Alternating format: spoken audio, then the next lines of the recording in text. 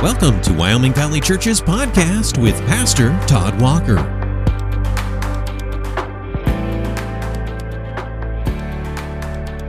Okay, we're going to talk about joy tonight, and this past Sunday we were in John 16. John 16 is where Jesus says, "You will weep and you will lament, but the world will rejoice. You will be sorrowful, but your sorrow will turn into joy." So I'm going to talk about using later joy today. That's what I want to talk about, because that's what Jesus seems to say, not only just in John 16, but in the rest of Scripture, how we will have joy, but today we have sorrow. And that's an interesting relationship, how there's joy to come, but there's sorrow now. And I want to talk about how do we use later joy that's to come, today. Let me read the whole passage. It's from John 16, 20 to 22. Jesus says, "Truly, truly, I say to you, you will weep and lament, but the world will rejoice. You will be sorrowful, but your sorrow will turn into joy. When a woman is giving birth, she has sorrow because her hour has come. But when she has delivered the baby, she no longer remembers the anguish for joy that a human being has been born into the world. So also, you have sorrow now, but I will see you again, and your hearts will rejoice, and no one will take your joy from you." We're dealing with grief in this church, and I'm sure many people are battling grief right now because of what's been happening for the last couple of years. But grief is a part of life, unfortunately, and it was a part of Jesus' life. He was a man of sorrows and acquainted with grief, it says in Isaiah 53. So here Jesus tells us that we will weep and lament. That's not typically a life passage for anybody. Nobody's putting John 16:20 in their fridge. But maybe they should, because it says, "You will be sorrowful, but your sorrow will turn into joy." It seems complex for us to understand this process. How are we supposed to use joy, later joy that we don't have yet, today in a land of suffering and loneliness? How do we use joy to come that we haven't experienced yet, but we will experience it? How does that change today's grief, today's sorrow? I'll tell you one thing. Go ahead, please. My dad died a little while ago, and as sad as we were also really happy for him. I mean, at the same time, experience the grief and the joy at the same time. It's complex. There's both happening simultaneously. Yeah. We experienced that as well. I was happy for where my dad was. I was incredibly sad otherwise. Right. So grief and sorrow were teaming together for something very wild. Now let me explain something to you, okay? We all know what credit cards are. I'm not preaching on credit cards, okay? If you use credit cards, that's not my point. But we know the system of credit cards, okay? Credit cards is a system that even if you don't have money now, you can use this little card and they will allow you to buy something now to have whatever you want right now today. You can have it today, just simply use our credit card, and you can experience the joy of whatever you want to buy today. You don't have to wait till you get paid. Use the credit card today. The problem with credit cards is that you're going to pay tremendously down the road. It's not going to give you joy tomorrow. It's going to give you sorrow tomorrow. It's going to give you joy today and sorrow tomorrow. Do you see the opposite of what Jesus is saying? He's saying the opposite. You'll have sorrow today, but you'll have joy tomorrow. You'll miss out on some things today. You'll experience loss today. But tomorrow, you'll experience joy. Listen to what Jesus says. Let me just show you a few passages that seem to say the same thing. John 15, verses 10 to 11 says, "If you keep my commandments, you will abide in my love, just as I have kept my Father's commandments and abide in his love." Listen to this.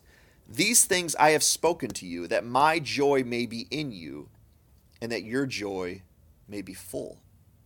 It seems to be speaking of a later time. Your joy will be full because it will be my joy inside of you, but maybe not yet.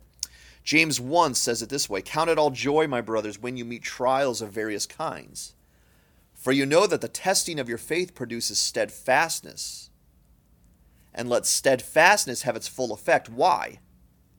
"That you may be perfect and complete, lacking in nothing." Trials will one day bring you joy because you'll be made like Jesus.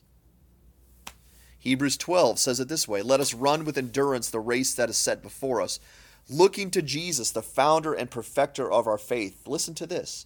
"Who for the joy that was set before him endured the cross, despising the shame, and is seated at the right hand of the throne of God. What Carol just said was a reality for Jesus. Suffering and sorrow on the cross, but joy to come. Do you notice that? Joy for what he was doing for the Lord, for his people, but tremendous sorrow and anguish because of the suffering of the cross. Now, despite what the world thinks, we need later joy, not necessarily now joy. Because here's the problem with now joy. It fluctuates. It fluctuates based on circumstances. I've had really happy days, and then the next day and the next week, it's gone. Because the season changed. People got sick. Finances went down. People were mean to me. So my joy was there for a while, and then circumstances fluctuated. The waves of life switched, and suddenly my joy was gone. So it's not lasting joy. There's nothing wrong with it, but it doesn't last. Seasons fluctuate. Here's the thing with a later eternal joy. It can now give us what joy on the earth can't give us. It can give us strength. It can give us motivation. It can give us determination even in the midst of suffering. That's what later joy can do. Because now your joy is something you're looking forward to versus joy that you have that is now in the rearview mirror. The joy of yesterday. The sorrow of today, but the joy of yesterday does nothing for you today. It was great yesterday. We need future joy, don't we? We need joy to look forward to.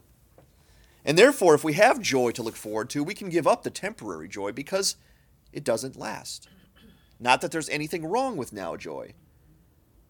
But if the reward of heaven is true, and it is, if it's secure by God, and it is, and it's eternal, and it is. Listen to what Jesus says again now. You will have sorrow now, temporarily, but I will see you again, and your hearts will rejoice, and no one will take your joy from you. Doesn't that sound like it's eternal? You will never lose it. The relationship between sorrow now and joy later is that they both are real. We truly sorrow now. Carol's sorrowing now. We have sorrowed now. We still are. Because sin and suffering affect our lives deeply. But just as we have peace, Carol, that we will see a loved one again who followed Jesus after they passed, we now blanket our sorrow today with the promise from God that we will have real lasting joy and peace in heaven. So God cannot break a promise, can he? I knew I was going to touch a nerve there, but this is helpful, I think, for all of us, because God can't break a promise.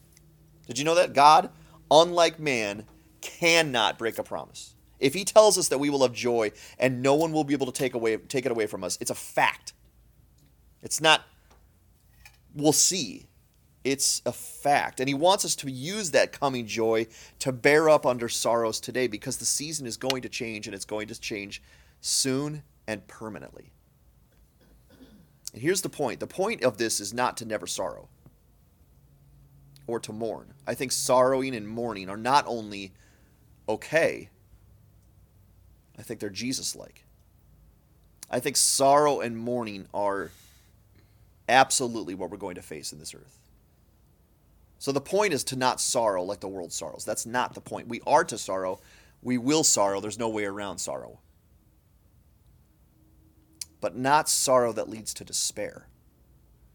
Not sorrow that leads to hopelessness. That's what the world faces.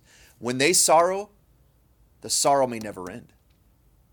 When they grieve, the grief might be their new normal. I want to say, Pastor. Yes, please. I was at so many funerals in the past. People that don't believe that there is an eternity. People that don't believe that there is a heaven or hell. Mm-hmm. I grieve for them, because at least knowing that my dad is in heaven. Yes. I know there's a reality of Yes. heaven, and I know. I mean, that's awful to not have that hope. I can't imagine, Carol. I can't imagine, because now grief is all they know. Yeah. Now they just have to distract themselves They will never see him again. from the grief. Well, I will see my dad again. So your grief will turn into joy. It's Their right grief will there. remain grief. Yeah. Do you see the difference? Yep. So here's the difference. We will sorrow and we can sorrow, but we can also get back up. We can keep ascending the mountain of following Jesus, because lasting eternal joy is at the summit. If I get to the summit, and I will, There's joy forevermore at the summit. For the world, everything they have, they're going to lose. And all their joy is going to be in the rearview mirror. Ours is all to come. Do you see the difference? So joy rooted in eternity is one of the best proofs that God is real. When you and I have joy rooted in eternity, it's one of the best proofs of God to this world. Because when we sorrow, and we will, and we should, but we don't despair and we get back up and we keep serving the Lord, it proves God's real and He's worth it.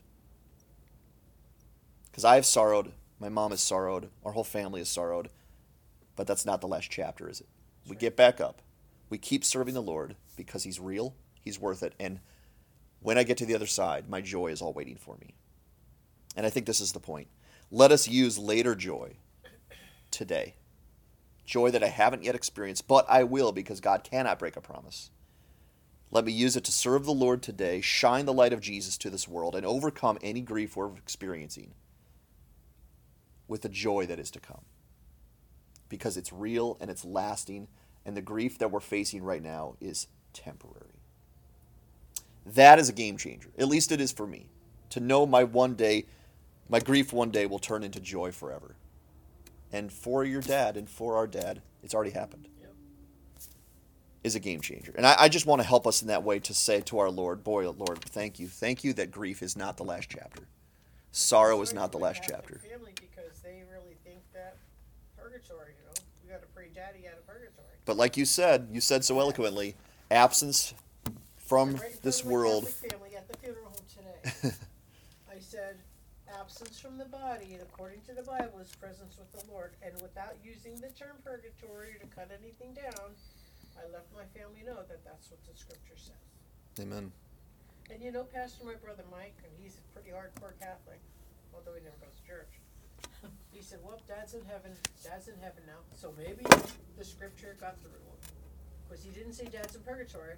He said Dad's in heaven. Dad's in heaven. Well, and that's why we need to say what Scripture says. And so we say that today because that's what Jesus says today. You will grieve now, but your sorrow will turn into joy, and no one will take your joy away from you. Aren't you thankful that not only do you have joy, it's permanent, lasting, eternal joy, and it comes from one thing, following the Lord. Following the Lord brings you eternal, lasting joy, and the grief will be over. So we are thankful for that. I hope you're thankful for that. I hope that's a blessing to you. Many blessings. Thanks for listening to the Wyoming Valley Church podcast. Join us for worship Sunday mornings beginning at 10:30. We're located in the Dolphin Plaza on Highway 315 in Wilkes-Barre. Learn more about us at wyomingvalleychurch.org. Wyoming Valley Church, a place where all are welcome.